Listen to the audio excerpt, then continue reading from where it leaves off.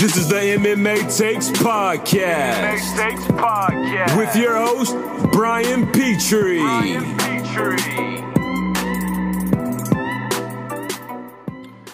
Oh, what a day to be alive, folks. Monday, May 14th, 2018. The Supreme Court voted a 7-2 law bill. I don't know what you call it, that sports betting is legal in all 50 states. That's huge. That's big news. That is gigantic. I love it. If you're unfamiliar, get familiar. So basically, sports betting, sports books, online gambling, you can bet on sports teams, fights, what have you, was only legal in Vegas. And a couple other states had legislation set in place, but Vegas was the only place legally allowed. Now, myself and other people I know, there was a bunch of offshore betting things. There's actual personal bookies that would Venmo money and whatnot, and we can get all of that. I don't know how legal it is. I don't know if I should be talking about it. However, this morning, it's a great day in America. Make America great again by adding sports betting.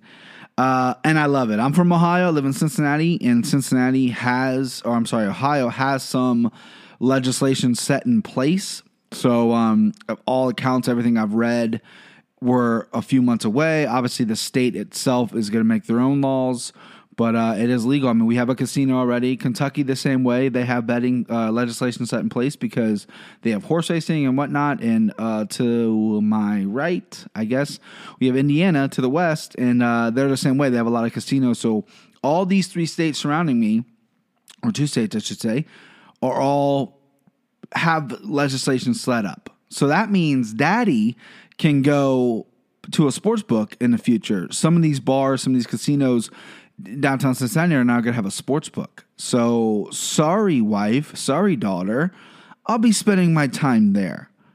No, but it is a huge deal. I am so excited. I got the news on Twitter, and I am ecstatic. I think it's long overdue.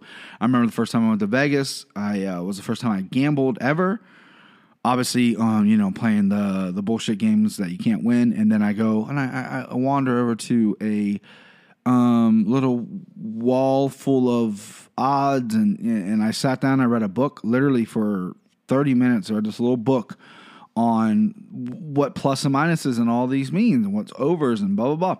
And I said, you know what, I can probably be pretty good at this. There was a UFC that night. I can't remember the number. I believe it was a fight night.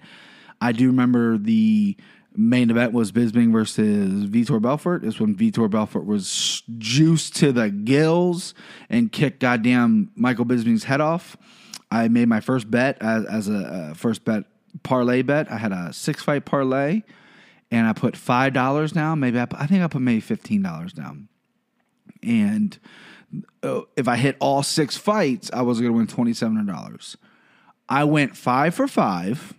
The 3 underdogs I picked won, and I was going for Bisping because he was the favorite. He was one of the few favorites I picked. I thought he was going to outpoint Vitor.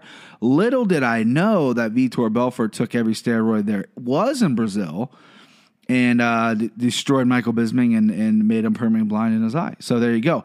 But this is huge news. This is big for MMA. This is big for all sports in general. A gambling addict like myself, or MMA gambling addict like myself, this is huge. This is huge for my friends. This is huge for everybody. I tweeted out today, I said, either I'm going to own 2 houses or I'm going to lose 1 house.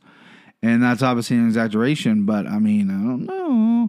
But very, very, very exciting, and I can't wait. So obviously we still have some hurdles to go. New Jersey's like a week. They already have machines set up. I mean, they're getting ready. They're like a week away from. They were fighting for this to happen for a long time now, so they're very close. So I'll have to wait a little bit longer, being in the great state of Ohio. But I can't believe it's here. I can't believe it's happening, and I am ecstatic. How to start the show with that. My second follow-up that I start with, we have some UFC 224 talk a little bit later. I'm kind of going to get these. I got 3 topics. The first one was the sports betting. Second one was the main event for Saturday night, Amanda Nunes versus Raquel Pennington. pretty one-sided. Raquel Pennington had a broken nose in the 5th round. She told her corner, I'm done. Stop the fight. They said, no, go out there. You know, and they gave her advice, and they said, no, go out there, blah, blah, blah. And she went out there and ended up losing, ended up getting finished in that 5th round. And great effort for Pennington, but the issue came that people heard her tell the corner she's done, and they said no, go back out there, and they pushed her. And then you had every fucking media member who's never competed a day in his life chime in and say that was the worst decision they've ever made. You had some fighters come in and say, oh, the corner should listen to her vote. And then you had other fighters going, well, that's not really, on the outside looking in, there's a lot of gray area for people who don't know and can't experience these things. And the biggest little bitch of them all has been Ariel Helwani, who is all of a sudden the champion of fighters' safety, and he wants a union, he wants this, he wants that. It's all because he got dicked over by the UFC without getting the access and all that stuff like that. He had a tweet storm about this, and he went on an ESPN show today and I'm sure he's talking about it on his show right now. But I mean, get off your high horse for a minute. You've obviously never competed, and neither have I. However, the difference is I've trained for a long time to become a fighter. And there were several times where and every relationship is different with your coach. Like me personally, I didn't like to have a drill sergeant yell at me and tell me to do more and do this and everything like that. That didn't work well for me. Positive reinforcement worked well for me. But there were times where I needed to be pushed because I want to quit a drill. I want to quit doing something because I was tired or it was hard. And they said, no, finish it. Even though it's the worst thing in the world and I think I'm injured or I think I could hurt myself, they go push through it. And that was the best thing they could have done for me. No one knows, especially Ariel fucking Helwani doesn't know the relationship Raquel has with her coaches.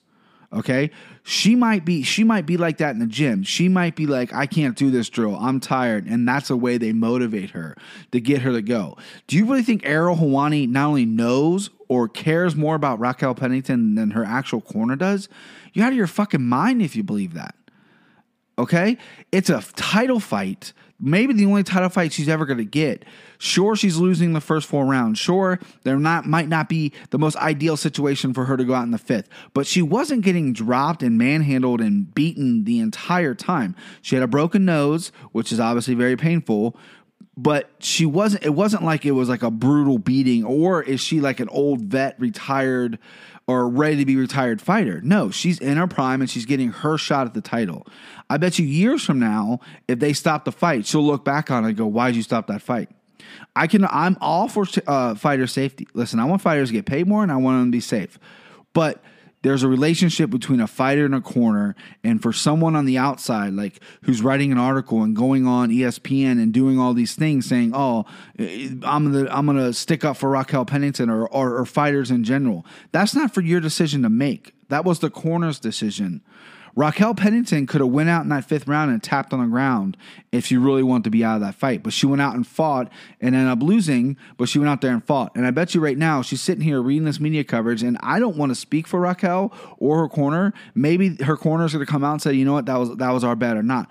I doubt it, though, because the corner is there to protect their fighter and to do the best for their fighter. So for someone on the outside who knows nothing about that situation or knows nothing about competing, to put their 2 cents in is a fucking joke. And to be very opinionated about it, too, the way Ariel Helwani is. I don't have any of his tweets in front of me, but I was reading them and just shaking my head and disagreeing with him. I kind of went a little ghost on social media. I didn't really post much. I was super busy with life, so I didn't want to do it, and so I didn't. But I've read everything, and then I listened to him this morning on whatever show he went on ESPN, and it's just you're not in that corner. You're not in that situation. You don't know how Raquel Pennington works. You don't know how it is training with her day in and day out. If that's what she needs to get going, if that's the motivation.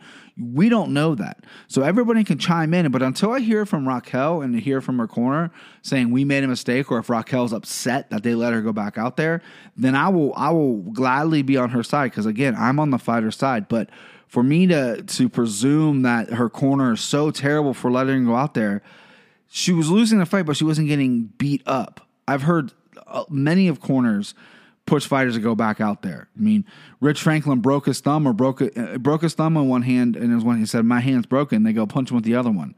He goes, my arm's broken when he goes back to the corner against Chuck Liddell, and they go, hit him with the other one, right? No one was up in arms when his corner didn't stop that fight. No one was like, why didn't they stop the fight? He had a broken arm. So is this because she's a female that you think she should stop the fight? Are you having the sympathy female vote? Because I don't play the gender thing. Raquel Pennington, just as tough as any fighter in the UFC, no matter what her gender is, male or female. She's a world-class fighter who was in a championship bout, and I stand by her corner, keeping her in there because I think she would regret it at the end of the day.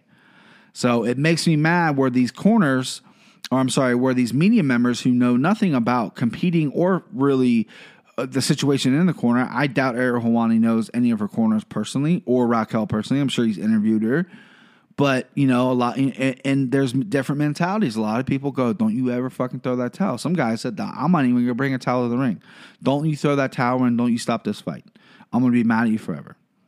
So, again, let's not speculate of what Raquel's training methods are and how she needs to get going. Because her corner cares more about her than we do, and her corner knows her way better than we do. So let's not try to get on our high horse and act like you're the champion for the underappreciated Ariel Helwani, because you're not. The more and more this guy is just, he's on. I don't hate him, but he's starting to get on that list. I got a very long list, and I can add him to it. And the last thing, another thing that happened, I believe on Friday. Yair Rodriguez reportedly got released from the UFC because he turned down a fight with Zabit Magomedsharipov. I butchered that last name. And I agree with this release. A lot of people were on the side of Yair, like, oh, okay, well, why release a guy who is bilingual and has all this potential? When you don't take fights, when you're a fighter, that's what happens. So his last fight was against Frankie Edgar. He had a tough outing. He got stopped. He busted his orbital bone, and he hasn't been seen since for about a year now. Frankie has fought twice since their fight, and he has fought none. There's more to the story than just what is being reported, I guarantee you. His team, this is my educated guess, his team is looking to put Yair in a position where he's going to be a star because he's a huge star in Latin America. He has a very exciting style. He's very entertaining to watch. He's young. He's good looking. He's bilingual. All those things are true. But you have to take fights. It's not about your superstar. If you're going to be the best in the world, then you're going to have to fight Zabit no matter what. Was it a Zabit thing? Was it a money thing? That's still to remain to be seen. However, I picture his team going, well, we don't really see that's the right fit. They're thinking more of Yair becoming this superstar and the steps to take, right? We need to fight someone like this, and this, and avoid another great up-and-comer like Zabit. That's how I view it, right? And it is a loss for the UFC because he is going to be a superstar. He is a tremendous fighter. But really, is it? I use this analogy on Instagram. I posted on Instagram about this. If Tom or Aaron Rodgers decided that he was only going to play on Monday nights, he told the entire NFL, he told his union, like, listen, fuck Sunday, fuck Thursday, I only play on Monday nights. Do you think the Packers are going to keep him? And if they release him, do you really think another team is going to step up and pick him up? No. Where's he going to go? The NFL's the show, everybody. You're not going to get your money. You're not going to get the fame. You're not going to be against the highest quality athletes if you decide not to play the game. The UFC is the show. Now, there are other organizations out there, but who out there besides maybe the Pitbulls that is a really hot shot 145er? You could throw a couple young names out right now, and I'll scoff you to the end of the earth, but there's no one. So where's Yair going to go? If Yair wants to become the biggest superstar in the world, you got to do that in the UFC. You can go to Rizin in Japan and fight nobodies. You can go to Bellator and fight the very thin 145-pound division over there. Unless you want to move up and maybe get a fight with Benson Henderson. You want to move up to 55. Then that'd be good for like one. But how many times are you going to fight him? Michael Chandler would be a good fight. But how many times are you going to fight him? There's not a ton of depth. The best fighters in the world fight in the UFC. If you want to be the best, if you want to be considered the best, then you fight there.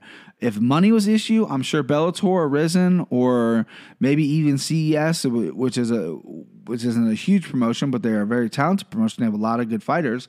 You can go somewhere. My prediction is he'll go somewhere, he'll win a couple fights, and then he'll come back because the UFC doesn't need you.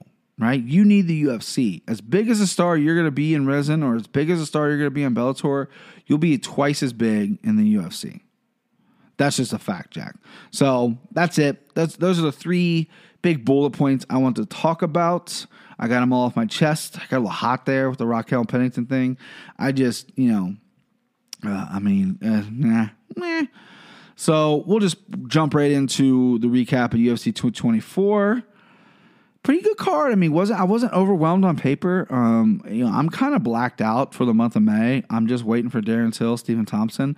I'm afraid to get on Twitter thinking something's going to happen to that fight. I'm so excited for that fight. But UFC 224,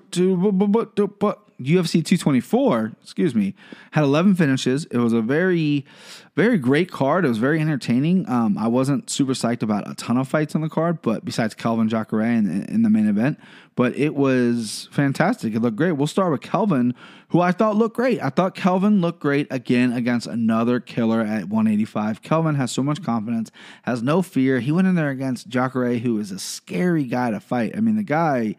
Jacare just knocked out Brunson again, so he's got power. His stand-up isn't the cleanest.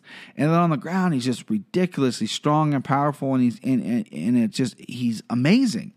Kelvin went in there who's undersized, and it was a close fight. It was a split decision win for Kelvin. I thought he looked good all 3 rounds. I think Jacare slowed down. I think Kelvin slowed down. I think it was what it was. Kelvin dropped him, I think, in the 3rd round. Obviously, I think that maybe stole him the fight, but Jacare is a tough out for anyone. He's a tough matchup for anyone.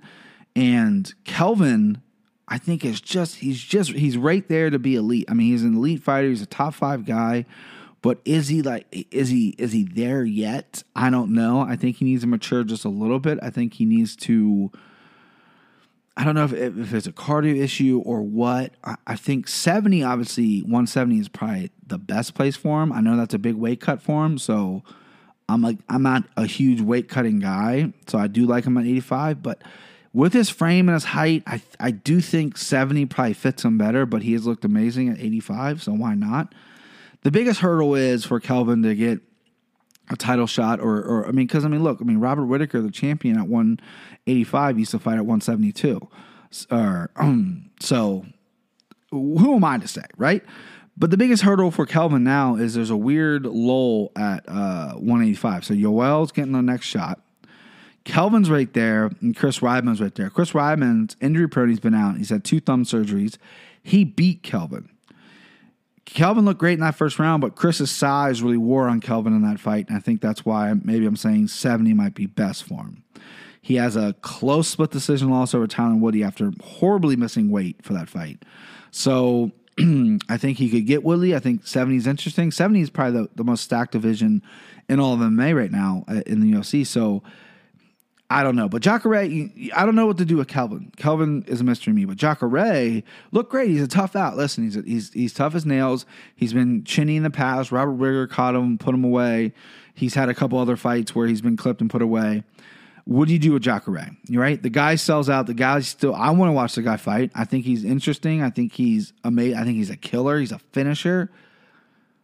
Chris Weidman is the answer to me. I don't want to see a Chris Weidman-Kelvin rematch. I just don't. I don't know why. I don't want to see it. Kelvin-Luke Rockhold would be interesting. But Weidman-Jacare is a kind of a dream matchup I've been thinking about for a while. Weidman's a grappler. Jacare is an amazing grappler. And how would they cancel each other on the feet? How would they cancel? To me, there's so many layers of that fight that I find really interesting.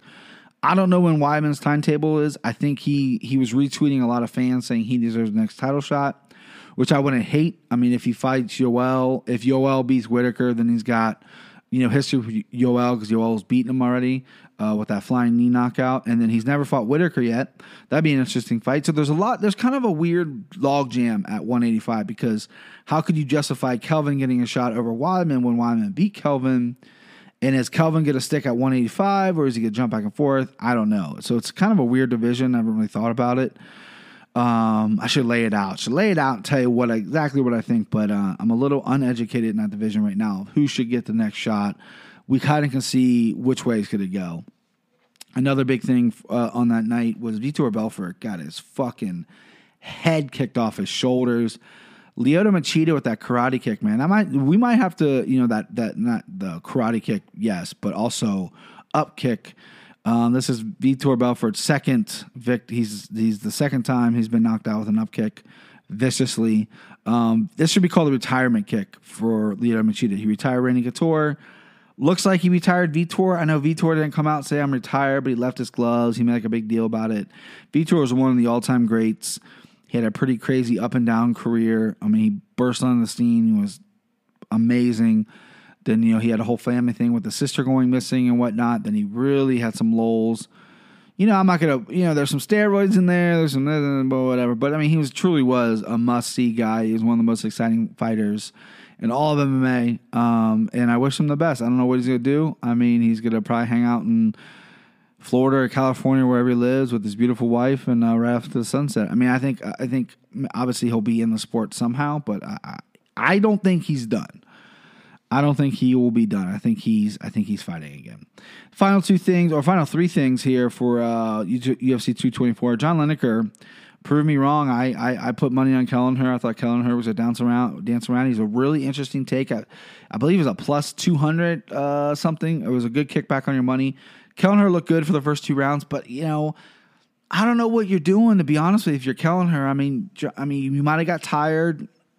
Some of the body punches and some of the bigger punches might have wore you down. But what are you doing getting hit like that? And just, he got put out. He got put to sleep by a huge left hand by John Lineker. John Lineker is one of those guys, like, I don't know what you do with. He's calling for a title shot, but I mean, I don't know. Him and Cody Garbrandt they were supposed to fight before, and that would be an insane fight. So I think the loser of Dillashaw Cody fights Lineker. I don't think Lineker, Dom Cruz might be interesting. I think Dom Cruz will kind of just dance circles around him.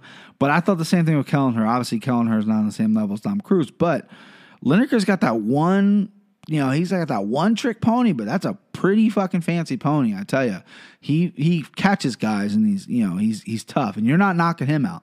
That guy, 135 pounds, looks like a fucking fire hydrant. Good luck hurting him.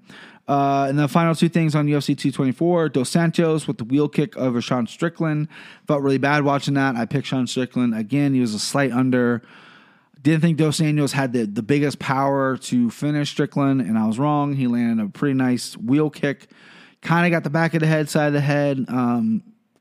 Got Sean Strickland off of balance.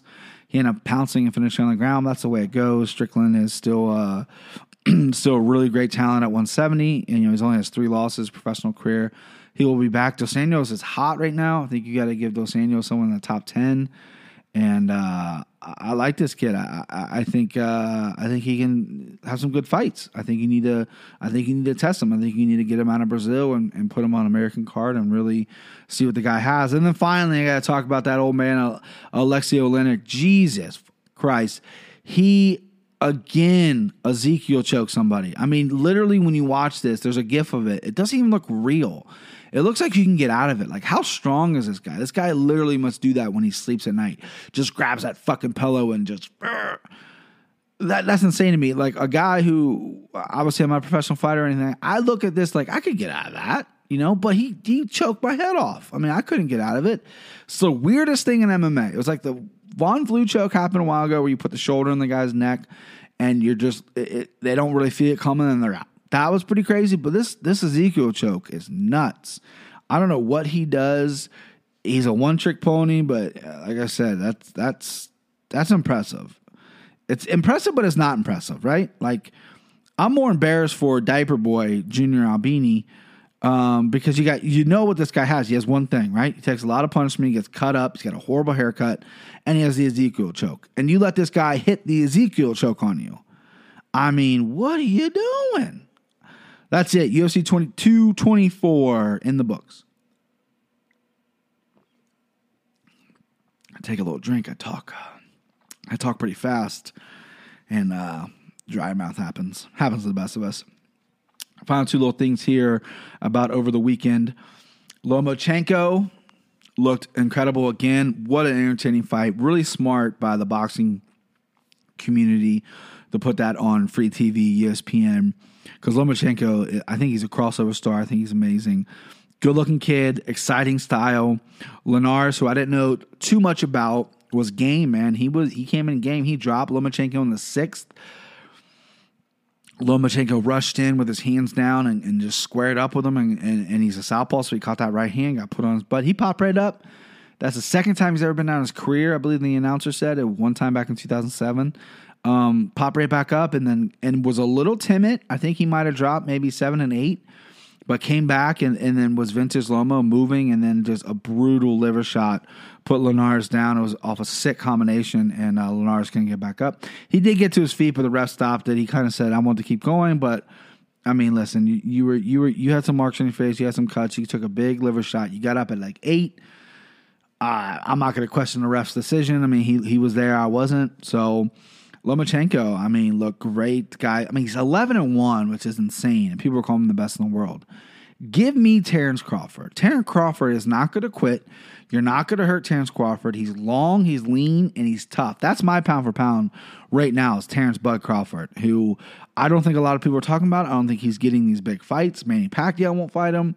He's fighting in Nebraska, which I know he's from Nebraska. A lot of fights are there. A lot of people are saying, well, that's why you're not getting these shots. But give me Terrence Crawford, my number one pound for pound. I can't give it to Lomo yet, even though he looked fantastic.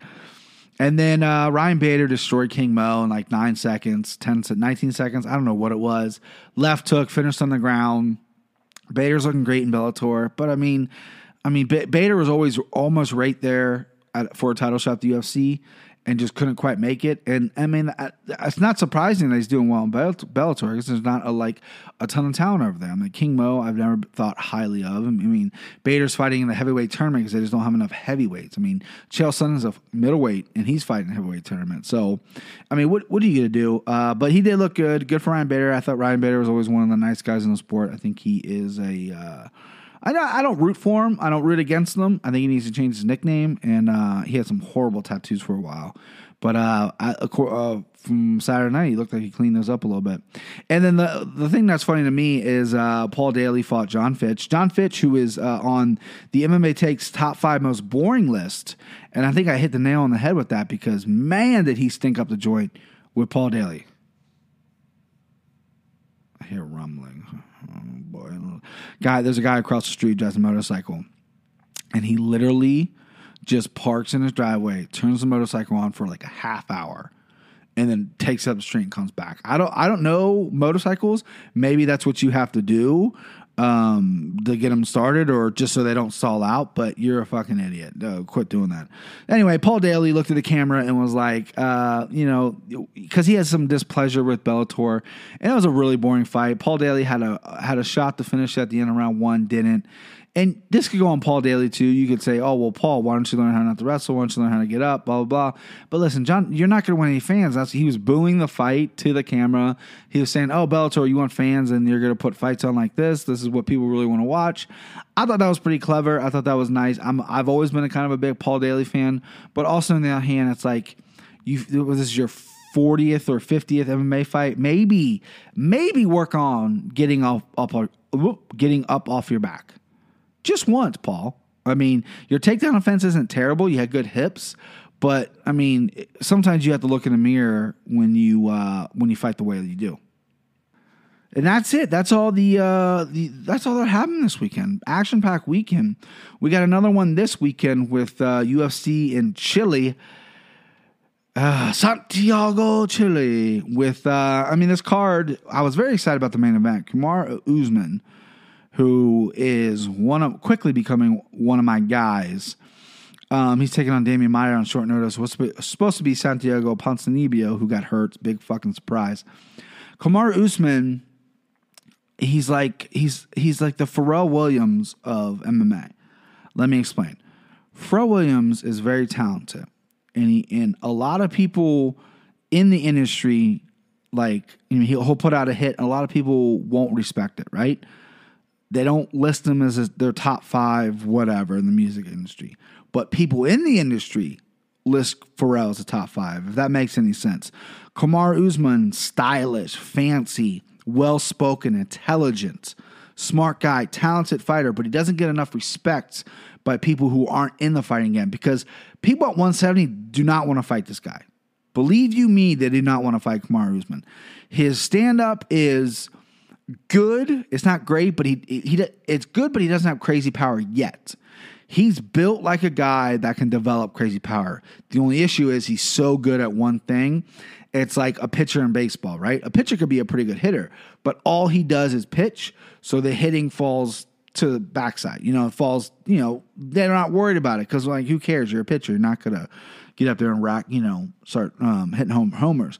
Kamaru Usman's so good at grappling and wrestling that the striking and the stand-up's just coming. He's with the right team. He's with the right coaches. I'm telling you, this guy is going to be it if he keeps his head on his shoulders. He's an alpha dog. Reminds me a lot of Daniel Cormier. Daniel Cormier is the alpha of AKA. He's the mouthpiece for them. And Kamaru Usman, I don't really know where he trains. He came from the Black Zillions. I think they have their own little team down there now. I forget what it's called, but he's trained under Henry Hoof, and this guy's the alpha of that gym. He's a leader, he's vocal, and he's smart, he's talented, and he's going places. Now, with that being said, he's fighting Damian Maia, who's like the litmus test for 170ers, right? Like Damian Maia's he's been there, but he's gotten a shot. But he's just kind of fallen short. He's dropped 2 of his last fights, the Woodley and Covington. So now he's stepping in on short notice, which is, how is he going to do with that weight cut? He's a big 170. He used to fight most of his career at 185. He's a big guy for 170. So he's coming to Chile. I don't know if he still is in Brazil because then it won't be that much of a travel, but he's fighting the guy that no one wants to fight. Kamaru Usman's 7th ranked, which only indicates the fact that he hasn't fought anybody. That's the only reason he's number 7. But I only know the odds of this fight. I'm ill prepared. Okay, so the odds haven't fully came out yet according to the UFC's website, which is what I'm on now. But I can find you the odds because I have the internet. Aren't you impressed? I can't type. I'm sure he is. What website should pop up? Who should I plug right now? Let's see. Okay, Bookmaker. All right. I really like OddsShark, but they didn't pop up. So Bookmaker it is. I've never been to this website. Not a bad website. So, main event, Kamaru Usman is a favorite of a minus 349 of a Damian Maia kickback at 271. I mean, that's closer than I thought. If I'm being honest with you, I thought Kamaru would be a little higher. They're giving Damian a lot of respect. There's some money to be made if you really want to go Maia. I don't think this is a complete lock, only because Kamaru was fighting a striker in Ponzinibbio. So I'm sure he's been working a lot of wrestling and a lot of grappling. I think and that's his game. So I'd be really surprised if he does that with Damian, because Damian's just on another level at times. But I gotta think Damian's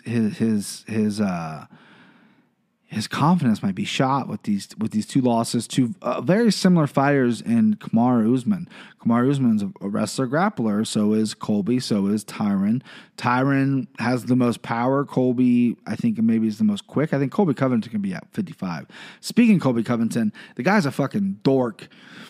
Talked his way into a title fight, which is fine. Seen it happen a million times. But at the press conference they did where they're announcing all these fights like a month or 2 ago, Kamaru Usman called him out on mic right in front of everybody and like bodied him. Like Colby Covington just kept saying the same thing, like get in line, Junior, or whatever. That dude is so corny. Like, you obviously, those tweets he sends out are so bad, they're unoriginal, and they take him like 2 weeks to write. Then he's like Instagramming himself with like 2 chicks or something like that. It's like, I get it, you're playing up the bad guy angle, you want your title shot, you want to make some money, but like, it's kind of like the Chael Sonnen. That's what Chael did, right? But Chael Sonnen did it with some plum and some coolness and swag, and this guy's just so corny. Not everyone can do it. Conor's never had to do it. That's just Conor's personality. Conor is a brash young guy who's very confident. Colby Covington might be very confident, but he's not as creative and funny and quick as Conor is, so it comes off flat. But Kamaru Usman, I'm sure they're going to fight one day, but round 1 at that press conference goes to Kamaru Usman for sure. So I'm looking at this card here. I'm not blown away, but I'm not, Dominic Reyes versus Jan Cantonier, interesting stand-up fight for those guys at 205. Cantonier's never really blown me away. He's got good power. Dominic Reyes has really great power. There is no line. This site stinks. They only have 1 line. So I can't find the odds. So if you have the odds, go ahead and email them to me. I'll post them after the podcast is up. I make myself laugh. So no odds. I'm basing it off of just, who I like real quick. I'm not going to go over the whole card because it's a little light in the ass for me. Dominic Reyes, I like him against Cantonier. I'm sure he'll be the favorite. Vince Luick versus Chandler Priest. I think that's a very interesting fight. Vicente. I picked against him twice, and he has shut me up by finishing the guys I picked against him. So I'm going to go Vicente on that. Brandon Moreno versus Alejandro Pajello. Alejandro was the number one pick, number one overall seed in the Ultimate Fighter tournament that Moreno was the last seed in. And currently Moreno is higher ranked than Alejandro. So that's a fight to look. That'd be interesting. That's going to go to a decision, though. So, yeah, so that's about it. So it's this Saturday is about the main event, really. That's what it is.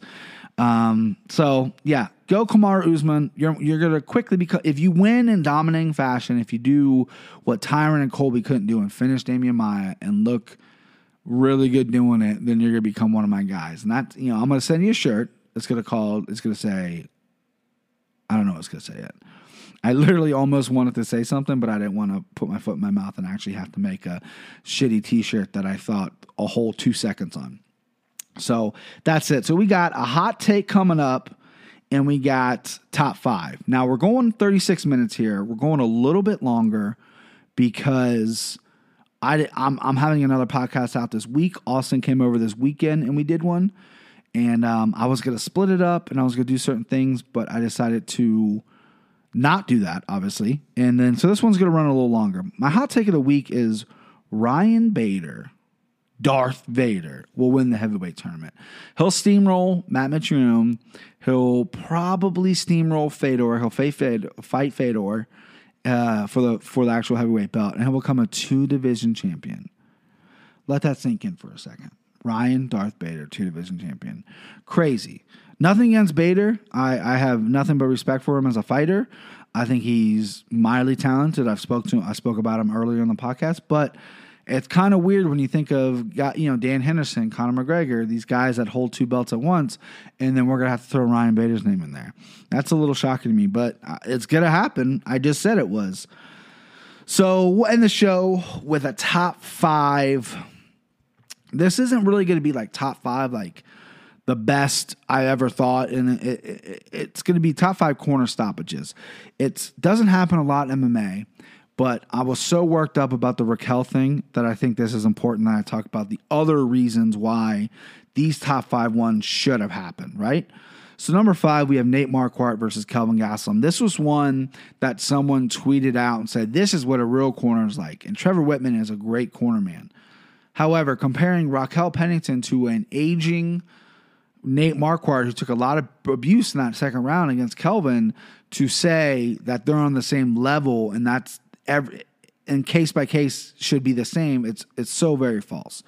But this was a stoppage that I thought needed to happen. Nate muttered something to Travis, and Travis waved his hands off and said, my fighter's done. He doesn't have it. I don't want to see him get hurt. That's great. But that's a different kind of fighter than Raquel, right? But that was a corner stoppage that I have no problem with. I don't have problems with corner stoppages. I have problems with people commenting on them. But that was the one that came to mind. The other one that hits me in the heart because I'm a BJ Penn ride or die. BJ Penn versus GSP. It is what he took a beating. I mean, he did. He took a mauling, body shots and kicks and punches. BJ wasn't too. I don't think he ever really came out and said it was like, he was upset about the stoppage, but that needed to happen. That was an example of something that should have, could have, would have happened, and it did. Number 3, Nate Diaz versus Josh Thompson. This one's a little controversial. Josh Thompson landed a huge head kick on Nate, rocked Nate really bad, was trying to finish. The ref came in and stopped it, and as the ref did that, Nick, his brother, was in the corner and threw in the towel. As big as guys as Nick and Nate are about, they're so tough and they go in there and they don't quit no matter what. I don't really think they're guys that are like very prideful about throwing in the towel. They openly talk about how I could get knocked out. Like, who says I can't get knocked out? I can get knocked out of this next fight. So that was kind of a weird one. You had your brother in your corner, and obviously your brother is going to have the best interest for you, and he sees you getting hit like that. Again, it's not talked about enough. I don't know how they felt about it. I don't know. I felt obviously fine with it because the ref was stopping anyway. It was a good ref stoppage. Nick or Nate, I don't think I ever really commented too much on it. I think a little bit, but not to enough that I could remember. Number 2, this one just kind of sad because I was a big Chris Lieben guy. Chris Lieben was one of the guys I really rooted for in season 1.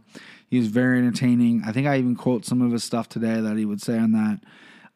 It was his retirement fight against Uriah Hall. He just went to the corner and said, I'll have it. I'm done.